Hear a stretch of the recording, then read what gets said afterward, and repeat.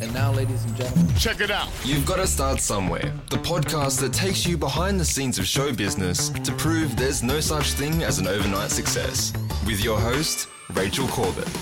Hello, you wonderfully patient person, you. It has been such a long time between drinks, and I wish I had a better excuse than things just got real busy. If you have not heard, I last year became the director of podcasts for the Mamamia Podcast Network, and it has taken a lot of my time away, so I haven't had as much time to do this show. But not only am I going to be releasing new episodes of You've Got to Start Somewhere as of next week, I also just yesterday dropped a brand new show for Mamamia called Lady Startup. It is in some ways very similar to You've Got to Start Somewhere, except it is looking at the stories of women in business. So female entrepreneurs who've built their business from the ground up, like Janine Alice of Boost Juice and Jane Liu of Showpo.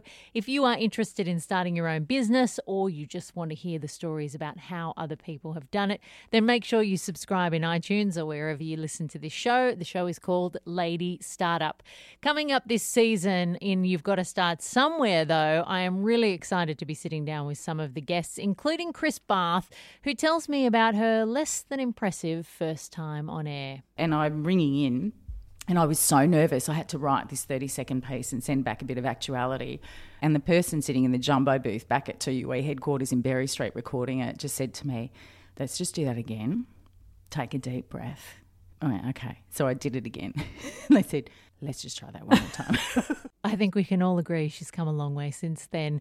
I also speak to Limo, who talks about his time, would you believe, on Red Faces in the 90s. I cannot remember this at all, and I was an avid Red Faces and Hey Hey It's Saturday fan.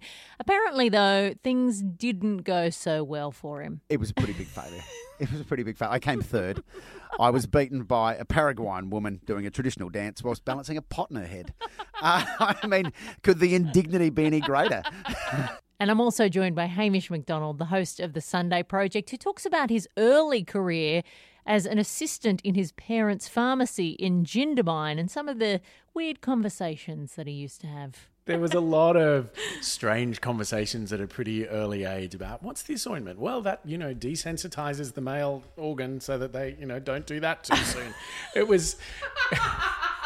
So join me for those conversations and more with the next season of You've Got to Start Somewhere. Thank you so much for your incredible patience. I do appreciate it. I know it's been a long, long time coming, but I am absolutely chuffed to be back in your ears. I'll see you next week for the first episode of Season 2. Thanks for listening to You've Got to Start Somewhere. Thanks. To subscribe to the podcast, check out other episodes, and keep up to date, head to you'vegottastartsomewhere.com.